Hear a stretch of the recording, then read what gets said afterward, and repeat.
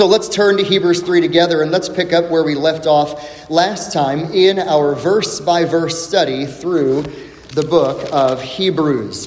Hebrews chapter 3, and we're going to look at verses 14 to 19 this afternoon, and I'm going to preach a sermon that I have entitled, Learn from Israel. Learn from Israel. You've heard the saying, right? If you don't learn from the past, you're bound to repeat it, right? So learn from Israel because they forfeited rest because of their disobedient unbelief.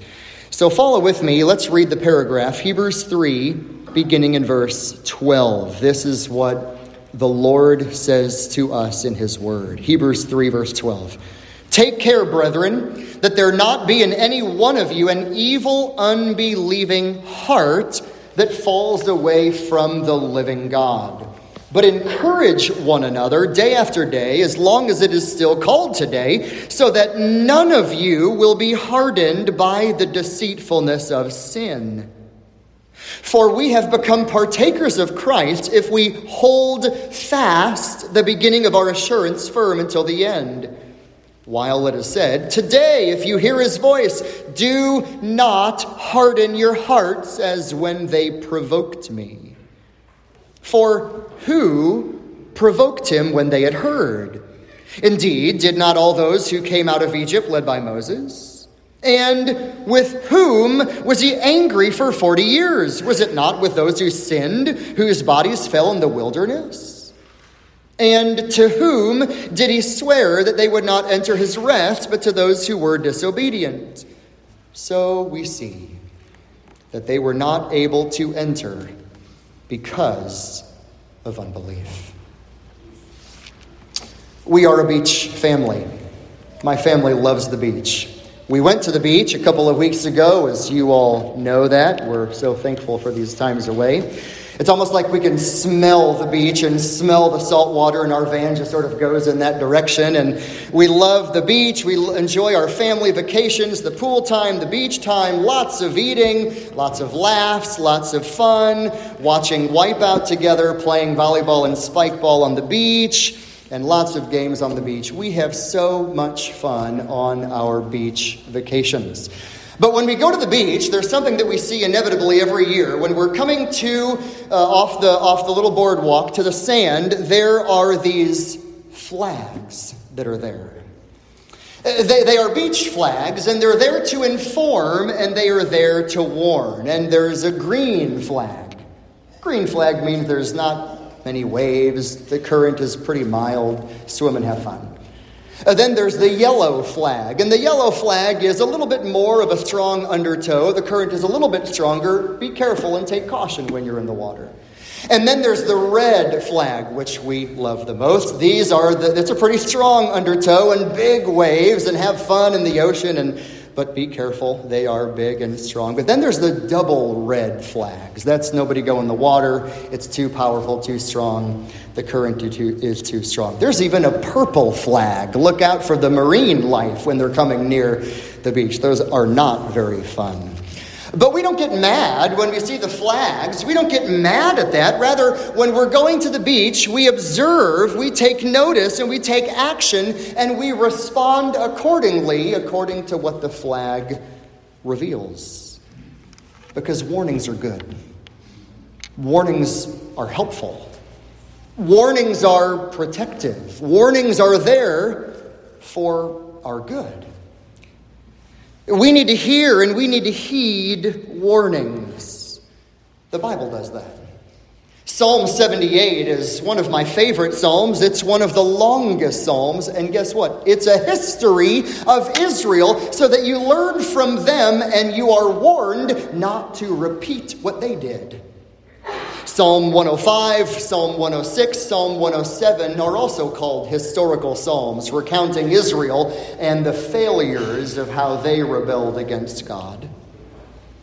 The Bible teaches in 2 Kings 17:13, the Lord warned Israel and Judah through the prophets to turn from their wicked ways. We read in Jeremiah 6, verse 8, that Jeremiah warned Jerusalem that judgment was coming. God told the prophet Ezekiel that he is a watchman and he is to warn the wicked to turn from their wickedness. Ezekiel 3:19. John the Baptist, he saw the most religious people of his day walking toward him, the Pharisees, and he warned them to flee from the wrath to come, Matthew 3:7. Paul warned the Thessalonian church against living in sexual immorality, 1 Thessalonians 4, verse 6. Later on in Hebrews 12, verse 25, how will someone escape wrath who turns away from God, who warns from heaven? Warning, warning, warning. We need warnings. We benefit from warnings. And Hebrews chapter 3, where we are and what I just read a few moments ago, is a warning text. But before we jump in here, let me just remind you of where we are in the book of Hebrews as a whole. The whole book of Hebrews is a sermon that has one main theme. Ready? Jesus is better. He's better. And we see that in Hebrews chapter 1, verse 4. Jesus is better. Hebrews 1:4 tells us that. We read in Hebrews 1, verse 2, that God has spoken in his Son, who is the heir of all things, and he made the world. And in Hebrews 1, verse 3, he is the radiance of God's glory and the exact representation of God's nature. Jesus upholds all things by the word of his power. He made purification of sins, and he sat down at the right hand of the majesty on high. Jesus is great. He is God. He is majestic. He is better and supreme. In Hebrews chapters 1 and 2, the author makes the case that Jesus is better than the angels. Because the angels were highly revered to the Jewish people, and Auctor says, no, Jesus is better than angels. Because chapter 1, he's God, and chapter 2, he's man, and he made atonement. He's better. Chapter 3, the author says he's better than Moses. Look back. Look back. Look at how Israel, led by Moses, look at how they disobeyed. Don't be like them. Today, if you hear God's voice, don't harden your heart. Remember how when we were together last, look at Hebrews 3, verse 12. Do you see the warning here?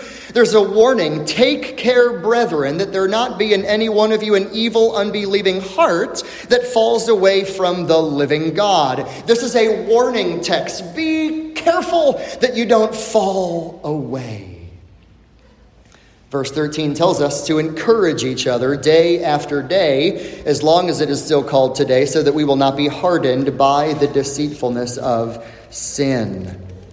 And then we have been reading all through chapter 3, and it's going to come in chapter 4 as well, this topic of rest. When we open the door to this topic of rest, it's almost like we're entering into a biblical theological galaxy. There's a huge, huge topic here of rest in the Bible. You all know the Hebrew word for rest. It's one of the themes in the whole Old Testament. It's the word Noah. Noah is the word rest, and it comes from Genesis chapter 5 and verse 29, that a man would be born who would give rest. He would give rest. But the Bible talks a lot about rest. When God created the world and all that is in it in 6 24-hour days, the Bible says in Genesis 2 that he rested on the seventh day from everything that he had made. God has a rest. According to the book of Joshua, when the people of Israel perished in the wilderness and there was a new generation that was born, they entered the promised land. That was called rest for the people of Israel then. That was another kind of rest. But then the Bible says in the time of David, hundreds of years after Joshua, David says, today if you hear his voice, don't harden your hearts. Because if you do, God says they will never enter my rest. God makes a covenant with David in 2 Samuel chapter 7. And God said that he had given rest to David on all sides. And he made this wonderful covenant with David that a Messiah would be born who would give rest. Jesus comes along in Matthew chapter 11, and Jesus said, come unto me, all who are weary, and I will give you rest for your souls.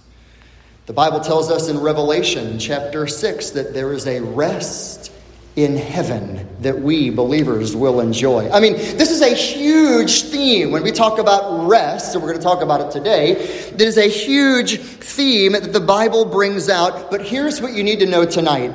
Today, you can enter in. That's the point. Today you can enter in, but don't harden your heart. Don't leave here unchanged. Don't leave here unbelieving. Don't leave like Israel of old, seeing what God did, starting well, but ending badly. Today, the rest is available. Enter in, come into this rest and enjoy the rest that God provides. So when we were together last, we looked at the peril. Remember that in verse 12, chapter 3, verse 12? Let me just remind you, point 1 I brought out was the peril. Be careful, brethren, that there is not in any among us an evil, unbelieving heart that apostatizes or falls away from the living God. My great fear, little footnote here, is that anyone would go to hell from the pews of Christ Fellowship Bible Church. It's my greatest fear as a pastor, that somebody would be filled with sermon hearing, but have a heart that is unchanged. And the peril, and that's what Octor says when he's preaching this. He says, be careful that there not be in any among you an evil, unbelieving heart that hears the word, but you fall away. That's the peril. Then last time we were together, I gave you point number 2, which is the protection. So what do you do about it? If I don't want to fall away, if I want to hold on to Christ, what do I do? And look at verse 13. This is the protection. But encourage one another day after day, as long as it is still called today, so that none of you will be hardened by the deceitfulness of sin. God gives the protection. And you know what it is? One another. It's one another. Encourage one another. That's what we need to do. The Christian life is not an isolated, me-centered thing that I do on my own out there. It's a together community where we edify, we encourage, we reprove, we grow together in Christ. This is the protection. Well, now in verses 14 to 19, I want to give you the proof. Because what the author is going to do, he's going to say to the congregation, look back. Do you remember Israel? Look back at Israel. And I want you to learn from Israel because they are proof of the danger of falling away. They are proof because they started well, but they ended badly. Let me read this for you. In Romans chapter 15, just listen to this, verse 4. Whatever was written in earlier times was written for our instruction, so that through perseverance and the encouragement of the Scriptures, we might have hope. Later on in the New Testament, 2 Timothy chapter 3, verse 16, all Scripture is inspired by God and profitable for teaching, for reproof, for correction, for training in righteousness, so that the man of God may be adequate, equipped for every good work. So the point for us is we need to learn. We have an Old Testament that is filled not just with stories, but it's filled with so many ways that we can learn about God and ways that we can learn from bad examples and from good examples as well. But we want to learn from the Scriptures. So if you're taking notes today, what I want to give you and the points that we have is I want to give you 3 lessons as we look back and learn from Israel. Okay, 3 lessons. So if you're taking notes, jot these down. They're very simple. They're very brief. Hopefully memorable. Number 1, you must persevere. That's the first lesson. Israel didn't. You must persevere. Number 2, you must remember. You must remember. We do well to remember Israel and learn from them. Number 3, what we're going to see is you must rely. Or maybe you could even write down, you must believe. You must believe. So we must persevere, we must remember, and then we must rely. Believe in the Lord. So, 3 lessons as we look back and learn from Israel. Look in your Bible. Let's begin now in verse 14. After Octor warns in verse 12, don't let there be an evil, unbelieving heart. And then verse 13, he says, but I want you to encourage each other day after day. Now in verse 14, here's the first lesson. You must persevere. You must persevere. For, verse 14, we have become partakers of Christ if we hold fast the beginning of our assurance firm until the end. So how do you know that you are really a Christian? How do you know that you're really in Christ? Answer right here in this context, you know, because you persevere. You know because you hold on to Christ. Here's the lesson. The lesson is this. It's not enough to have a really good start.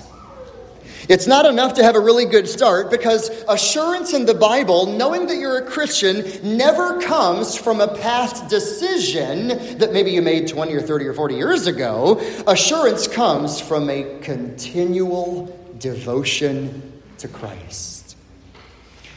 It wasn't very long ago, I was at the abortion mill and a lady screams out the window, I'm a Christian too. I prayed a prayer. I said, ma'am, you need to repent of your sin.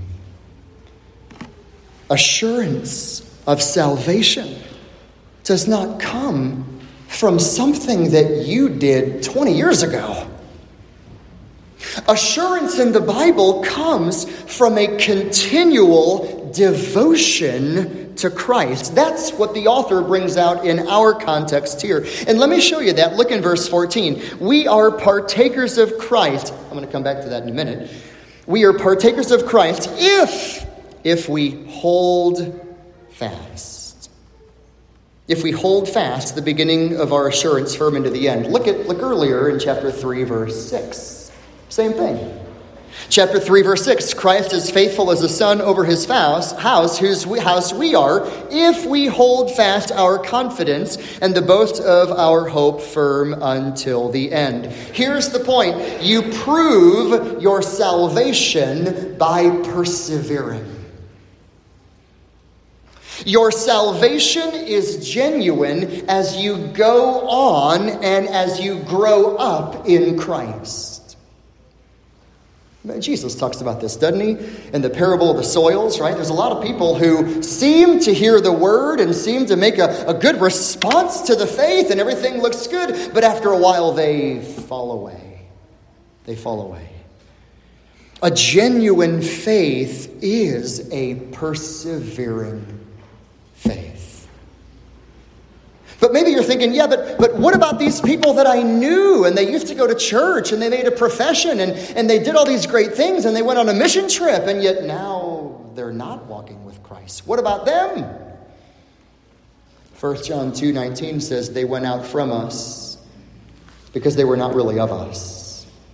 Because if they really had been of us, of the Christian community, they would have remained with us. But they went out so that it would be proven that they are not of us. A lot of people can make a religious start. But when one does not persevere, when one does not hold on to Christ, it shows that that profession of faith is just merely a profession, but not really a possession. Look at how the author even clarifies this. Look at chapter 6. We're going to get here. This is another warning passage. In Hebrews chapter 6, verse 11. Hebrews 6:11, the author says, we desire that each of you show the same diligence as to realize the full assurance of hope until the end, so that you will not be sluggish, but imitators of those who through faith and patience inherit the promises. Verse 11, we want you to show diligence. Diligence to realize the full assurance of hope firm into the end. Hebrews chapter 10 brings out the same thing in verse 35. Don't throw away your confidence. Hebrews 10:36, you have need of endurance. Hebrews 10:39, we are not of those who shrink back to destruction, but we are those who have faith to the preserving of the soul. So when the Bible says, back to Hebrews chapter 3 here, 3 verse 14, if we hold fast, what does it mean to hold fast the assurance of our hope? What does that mean?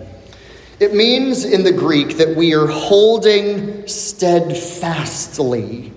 There's a related word in Greek for cement. We ought to be cemented to Christ. We ought to be continually holding on to Christ. We ought to be firmly grasping onto Christ. We ought to not let up until we make it to glory.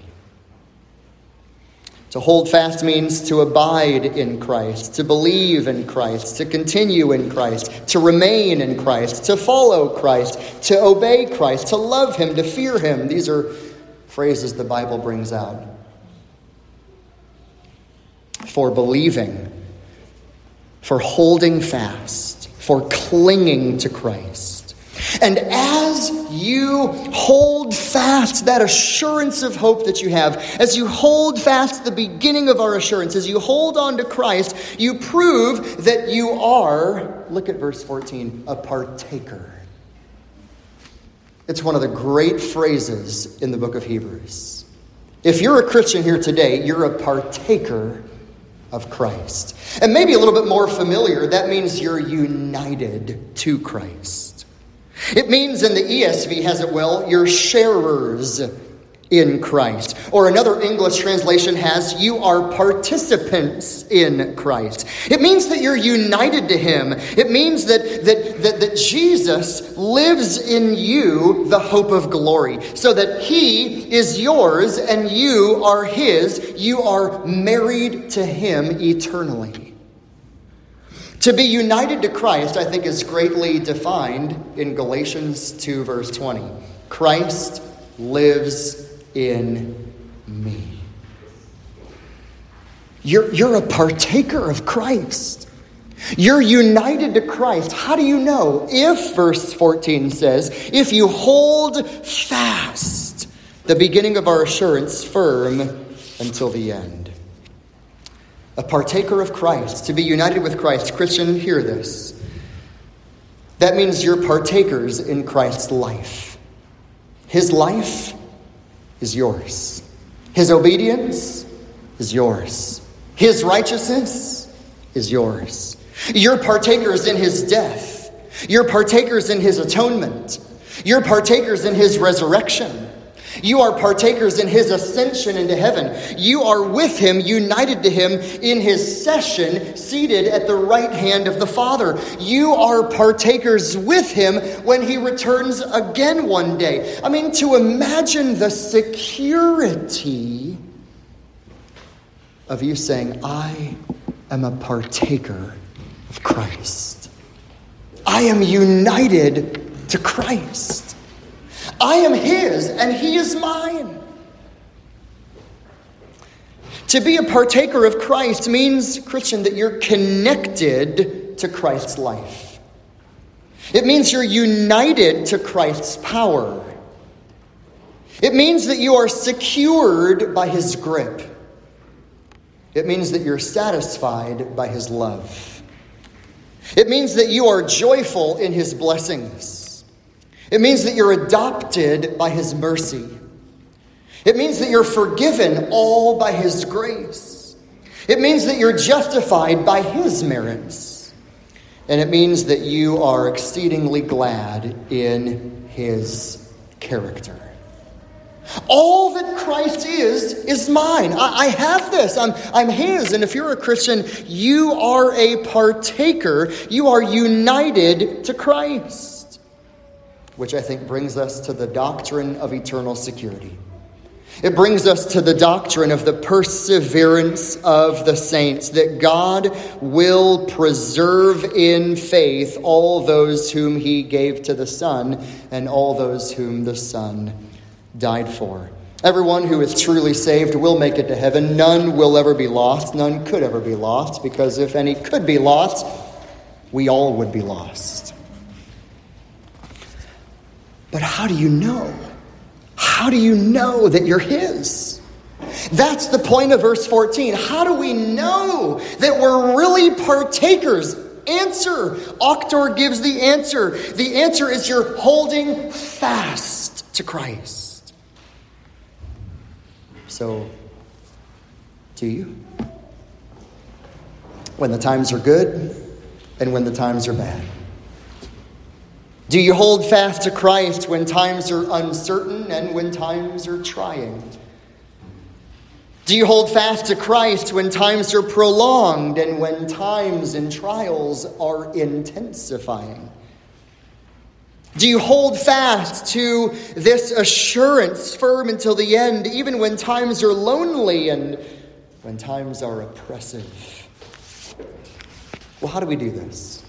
How do we hold firmly? You say, Jeff, I get the theology. I understand it, but I want to do it. Help me see some practical ways that I can hold firmly to this assurance. Let me give you some simple little points. Number one, you need full dependence on God.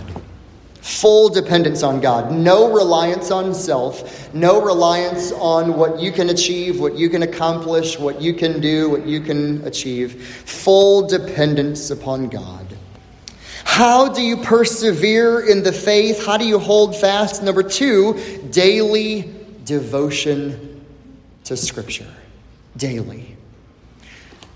It's shocking to me when I meet with men and women for biblical counseling and they say, I really want to walk with the Lord, and I want to have this, or I want to have that, and I want to get over this trial. And inevitably my question is, well, tell me about your time in the Word. And you know what they say? I could always do better. Well, I could do better. We could all do better. But I want to know, how many times are you reading? Once a week? What? Do you eat meals once a week? Well, no, we eat numerous times a day. How much more do we need the regular intake of God's Word for our daily growth? Number three, we need a real determination to pray. How do we persevere in the faith? We need a real determination to pray.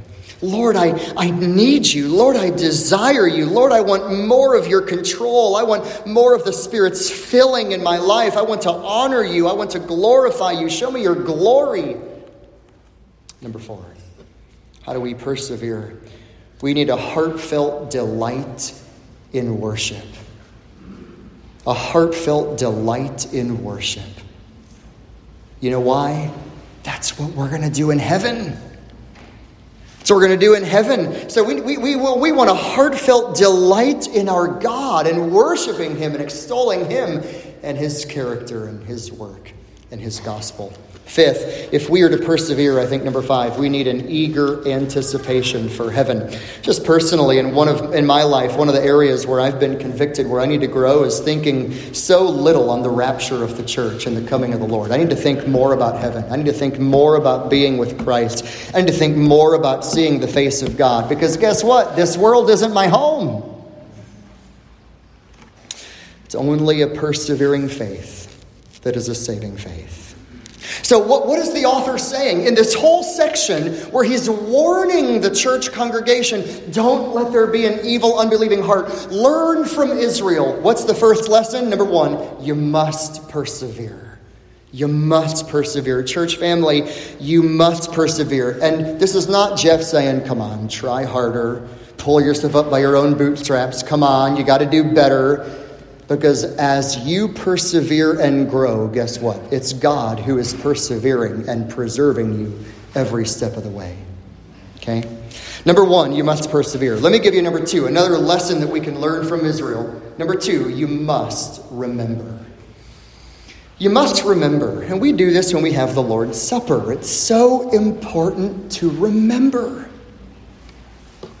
I mean, is your phone like mine? You've got alerts and bells and reminders and alarms and all kinds of things going off. Vibrating all the time. This thing is going off. Because I need to remember. God tells Israel, Deuteronomy 32 verse 7, remember the days of old. That's good counsel from the Lord to Israel. Remember the days of old. Do we remember? Look at what the author does now in our text, Hebrews 3, look at verse 15. So the author has said we are partakers of Christ if we hold fast the beginning of our assurance firm. What's that beginning? It's the faith, it's the gospel. We hold on. Verse 15, while it is said, today if you hear his voice, do not harden your heart, says when they provoked me. That's a quote from Psalm 95. Don't harden your hearts like Israel did. And then, after repeating this command to not harden your heart like Israel did, if you look carefully, look in your English Bible at verse 16, 17, and 18. You see similar beginning phrases there. Verse 16, for who? Look at verse 17, with whom? Verse 18, to whom? Remember them. To whom? To whom? To whom? To whom? Remember Israel of old? Remember them? These are three questions that emphasize, hear this very carefully, don't miss this point. Israel was in the position of privilege, but they sinned so grievously. They were in the position of privilege, yet they sinned so grievously. And the author is saying, remember that and don't let that happen to you. It's kind of like this, if I could illustrate it. It's like a man who's playing baseball and he plays for the major leagues, okay? And he's really good. He's breaking all these records. He's a super good baseball player playing in the major leagues. And after the winter break, he comes back and he begins to be a little arrogant. He's a little prideful, a little proud, and he's a little lazy. When he comes to spring training, his work ethic has declined. He has suffered in his batting. He's made some terrible errors. He's dropped some of the balls. Throwing is not as accurate. His running is quite slower. After all this, with the spring training, he realizes the sobering fact that they terminated his contract and sent him down to the minors. What's the lesson? Starting well with such a great privilege doesn't guarantee that you end well. Right? Starting well doesn't guarantee that you end well. I mean, let Judas Iscariot be an example of all of that to us, right? King Saul in the Old Testament is an example of that, starting well but ending badly. Remember Demas in the New Testament started well but ended badly. Israel, remember them? Oktor is saying, remember Israel? They had spiritual privileges, but they ended tragically. They had a good start, but they had a terrible ending. They started well, but they ended badly. Boys and girls, can y'all look at me for a sec? Boys and girls, give me your eyeballs. This is especially important for you, just like the older ones here. Because every one of you are in a position of spiritual privilege. Every one of you. You hear the catechism, you hear sermons, you hear teaching, not just at church when we gather, but you hear it every day at home. You hear it from your mom, you hear it from your dad, you hear it in the teaching, you hear it in their schooling. You hear all the time. You are in a place of privilege, and that's a good thing. That's a good thing. You should be thankful to God for where he has you in your lives. But starting well doesn't mean that you'll die well. What would God say to you? Boys and girls, God would say, persevere and believe on Christ every day of your life. What would God say to you? He would say, boys and girls, cling to Jesus Christ tighter than anything else in this world. Boys and girls, God would say to you, stay with Jesus. Don't depart from him. Don't leave him. Don't abandon him. Don't give up the faith and say, like many people on college campuses, they'll say to me, Pastor, I grew up in a Christian home. I used to believe that. Well, no, you, I guess, never really did believe that genuinely. That's why you need to come to Christ. Oh, having a good start, having a godly beginning is a great thing. Being in a place of spiritual privilege is so great. But the point of the section here is don't harden your hearts. Learn from Israel. Right? They had good leaders. They had Moses. They had Joshua. They saw the wonders of the 10 plagues. They came out of Egypt. They saw the Red Sea part in two. They walked on dry land. They saw the miracles. They were spared by the blood of a lamb that covered them and preserved them. God guided them into the wilderness. They received the law of God. They defeated the Egyptians. They worshiped in the wilderness. They erected a tabernacle. They received mercy and manna and water constantly from God. Spiritual privilege doesn't mean that you end well. That's the whole point of this section in Hebrews. Learn from Israel and don't make their mistake. Okay, look with me at verse 16. Here's how we see it. The first question, for who provoked him when they had heard? Indeed, did not all those who came out of Egypt led by Moses? I mean, there were many who heard, but they provoked God, and they died. Verse 17, here's the second question. And with whom was God angry for 40 years? Wasn't it with those who sinned, whose bodies fell in the wilderness? I mean, God guided them, he provided for them, but they rebelled, and they died.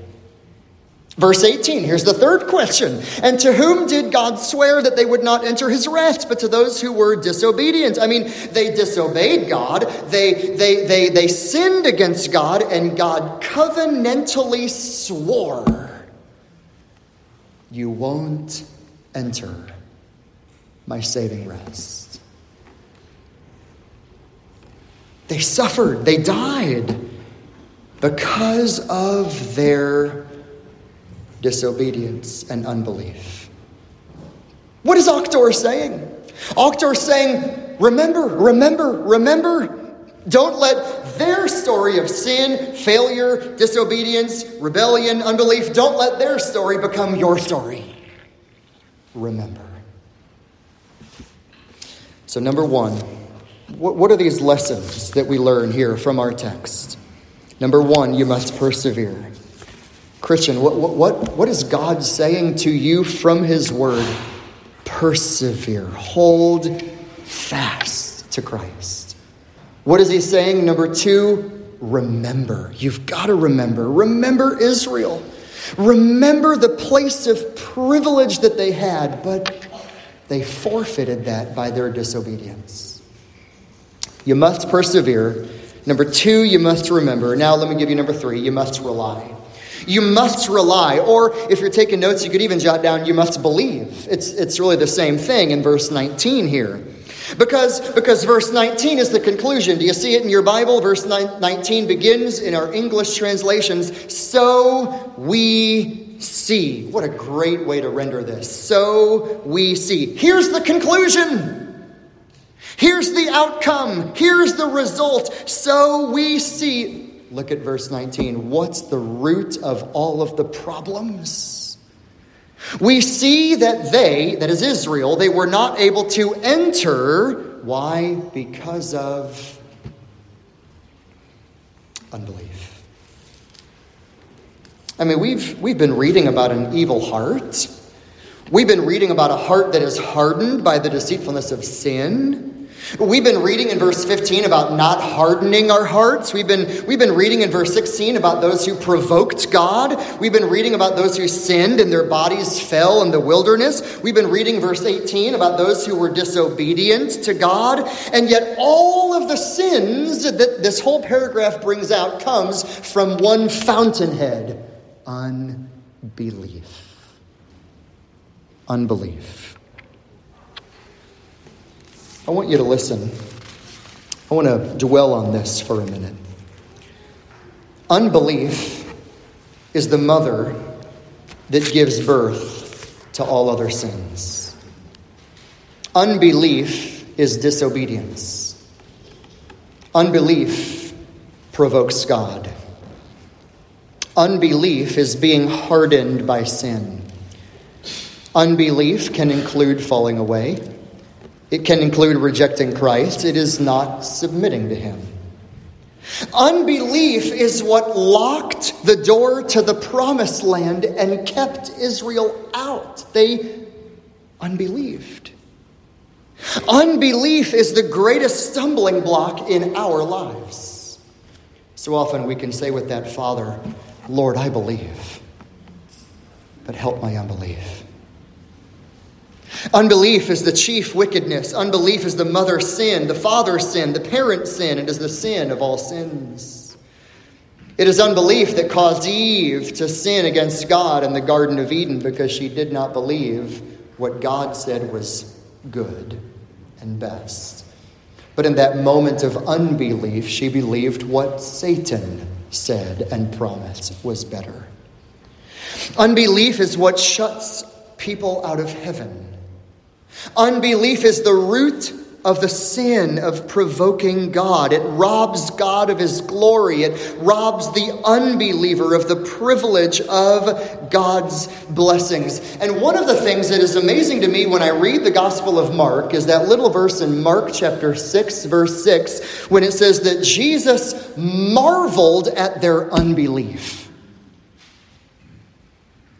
I mean, what causes God to marvel? Unbelief. What is the author saying here? In the sermon, he says, therefore we see that they, Israel, they were not able to enter the promised land. They were not able to enter the rest that God provided and promised because of their unbelief. So what do? We want to have faith. Let me illustrate this with you. Go back with me to Romans 4. Let's look at faith. And I want all of you to turn there, even boys and girls. I want you to see this as well. Romans chapter 4. This is right in the middle of the theological section of how does a person get right with God? How does a person become forgiven? How does he know that he is counted righteous before God? Look with me. Let's start in Romans 4, beginning in verse 17. This is Paul writing about faith. And in verse 17, he says, as it is written, a father of many nations I have made you. That's God's promise to Abraham. In the presence of him whom he believed, even God who gives life to the dead, and he calls into being that which does not exist. Okay, verse 18, look at what we read about Abraham. In hope against hope, he believed. Meaning when people thought, this is absolute foolishness. What are you believing for? It's not going to happen. Everybody told him he was stupid for believing this. No. He believed, verse 18, so that he might become a father of many nations, according to that which had been spoken, so shall your descendants be. Without becoming weak in faith, he contemplated his own body, now as good as dead, since he was about 100 years old, and the deadness of Sarah's womb. Wait. God said, I'm going to make you a father of many nations. And he's like, I'm 100 years old. How's that going to happen?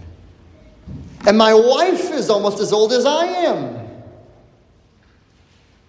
Verse 20. What do we read? Yet with respect to the promise of God, Abraham, did not waver in unbelief. He didn't waver in unbelief. Look at this. But he grew strong in faith.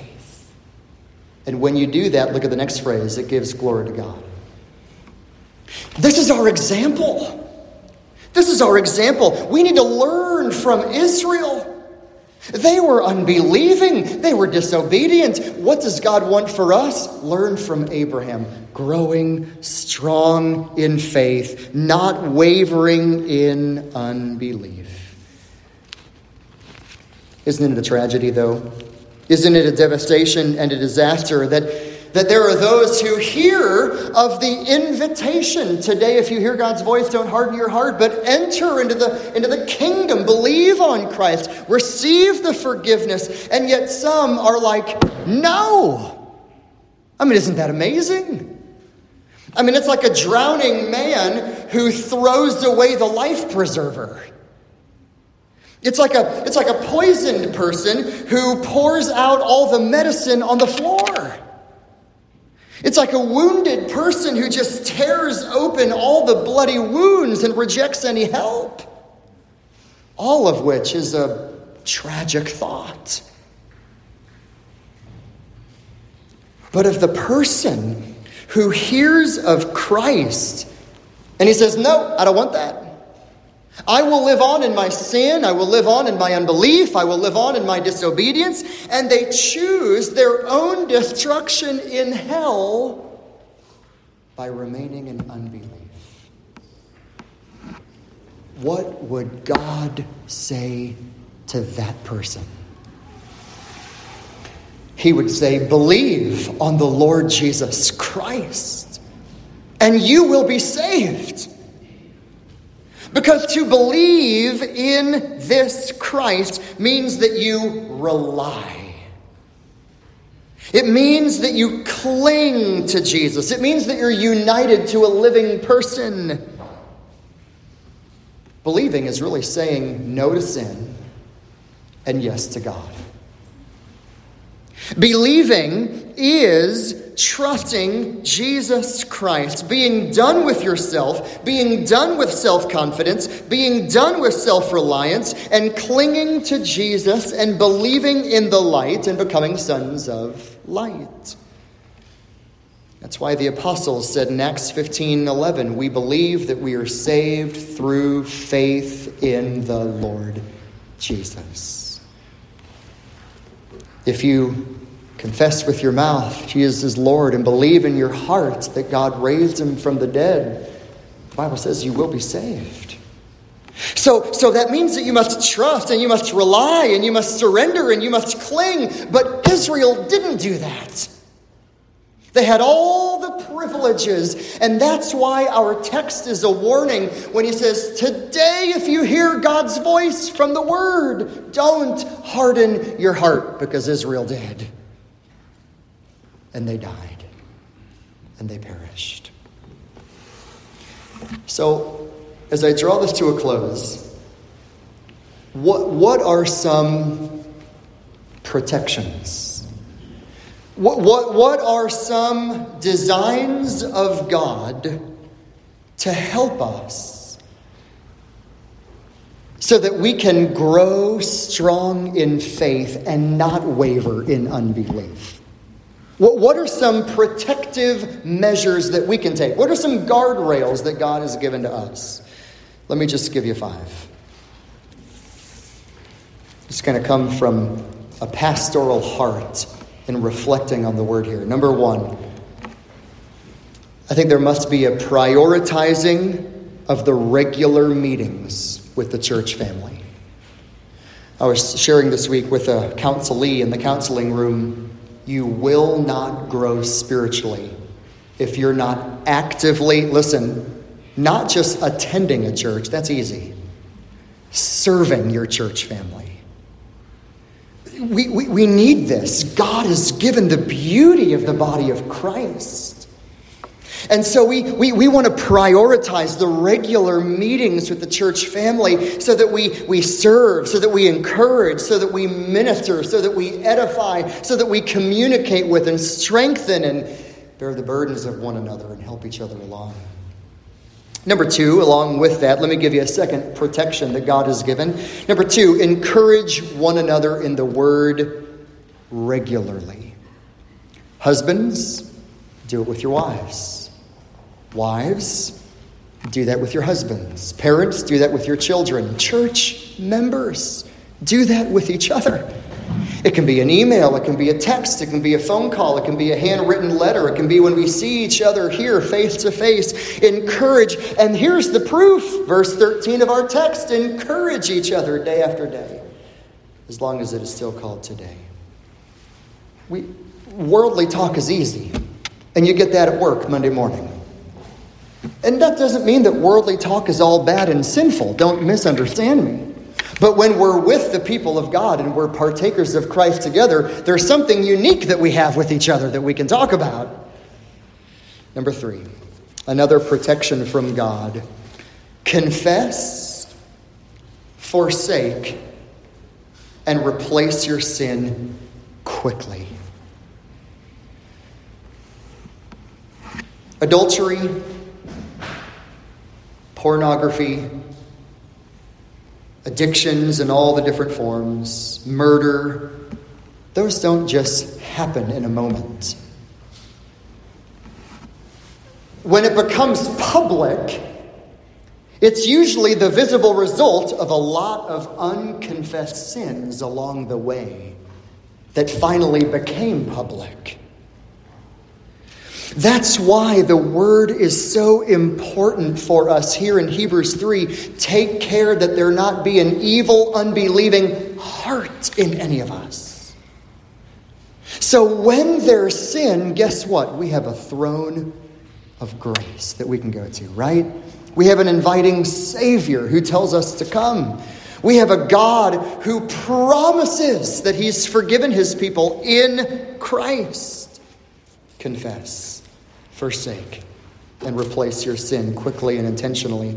Let me give you a fourth protection that I think we can glean from all of this. Number 4, Christian, press harder into Christ. It's like a married couple. On the day of the wedding, you're joined together in a covenant. That's wonderful. I'm not minimizing that. But after years and years of being together, you grow. You know each other. You understand each other. Press harder into Christ as we are growing in this covenant marriage with Christ. Press harder into Christ with a holy boldness and a single-mindedness toward Christ. How else can we cultivate this protection in this warning section? Let me just give you one final reminder for us. Number 5, cultivate thankfulness. Cultivate thankfulness and contentment and Christian love. One of the great ways that God protects his people is as we meet together and encourage each other, and we're confessing our sin, and we're pursuing our Savior together, and we're striving to live thankful and content and loving lives with one another. So, question for all of us, and maybe for some who are here today and you're outside of Christ, you're not in Christ. Where else will you go? I mean, if not Christ, then where? I mean, if you're not going to trust in Christ, well, where are you going to go? He's got the words of eternal life, John 6. He is God and he is eternal life, 1 John 5. He is the fullness of joy of life, John 15. And he is the one who gives eternal life to his sheep forever, John 10. If not Christ, where are you going to go? I mean, it's like what the apostles said. Where else will we go? You have the words of eternal life. Second, remember, this is a warning text. This is a warning against disbelieving the voice from God in the Word of God. Don't harden your heart. It's like that warning flag. When we see it at the beach, and if it's a double red flag, there's a strong current. There's a strong undertow. It's a warning. Don't go in there. Something bad is going to happen if you do. God gives a warning. Let's hear it. Let's heed it. Let's pay attention and examine our hearts. For those who are clinging to Jesus Christ here this afternoon, you're clinging to Christ, you're holding fast to him, you're holding firmly to him, you're a partaker with Christ, you're united to him. Listen to the benefits that you enjoy, okay? Every spiritual blessing in heaven from God is yours because of your union with Christ. It gives you assurance. It's profoundly intimate. It's the fountain, the source of all salvation blessings. Your election is in Christ. Your calling is in Christ. Your justification is in Christ. Your adoption is in Christ. Your sanctification is in Christ. Your glorification is in Christ. And we even remember these things when we take the Lord's Supper together and remember Christ together. No doctrine is more central and more vast and more comforting and more secure in the whole New Testament than your union with Christ. Christian, hear that and be refreshed. We are partakers. We are united to Christ if we hold fast the beginning of our assurance firm until the end. May the Lord keep us faithful to hold on to him. Let's pray. Father, thank you for your word. Your word is reliable and true and steadfast, authoritative. O great God, for those in this place who are right now in the state of spiritual unbelief, merciful and loving God, absolutely shatter their pride and give them life. We pray that you would save them today while they hear God's voice from the word. May they not harden their hearts. And may that be so for all of us. May we cling to Christ. May we hold fast to Christ. May we persevere in Christ. And may we show that we are partakers of Christ as we learn from Israel of old and continue day by day to grow in the grace and knowledge of Christ. It's in his name that we pray. Amen.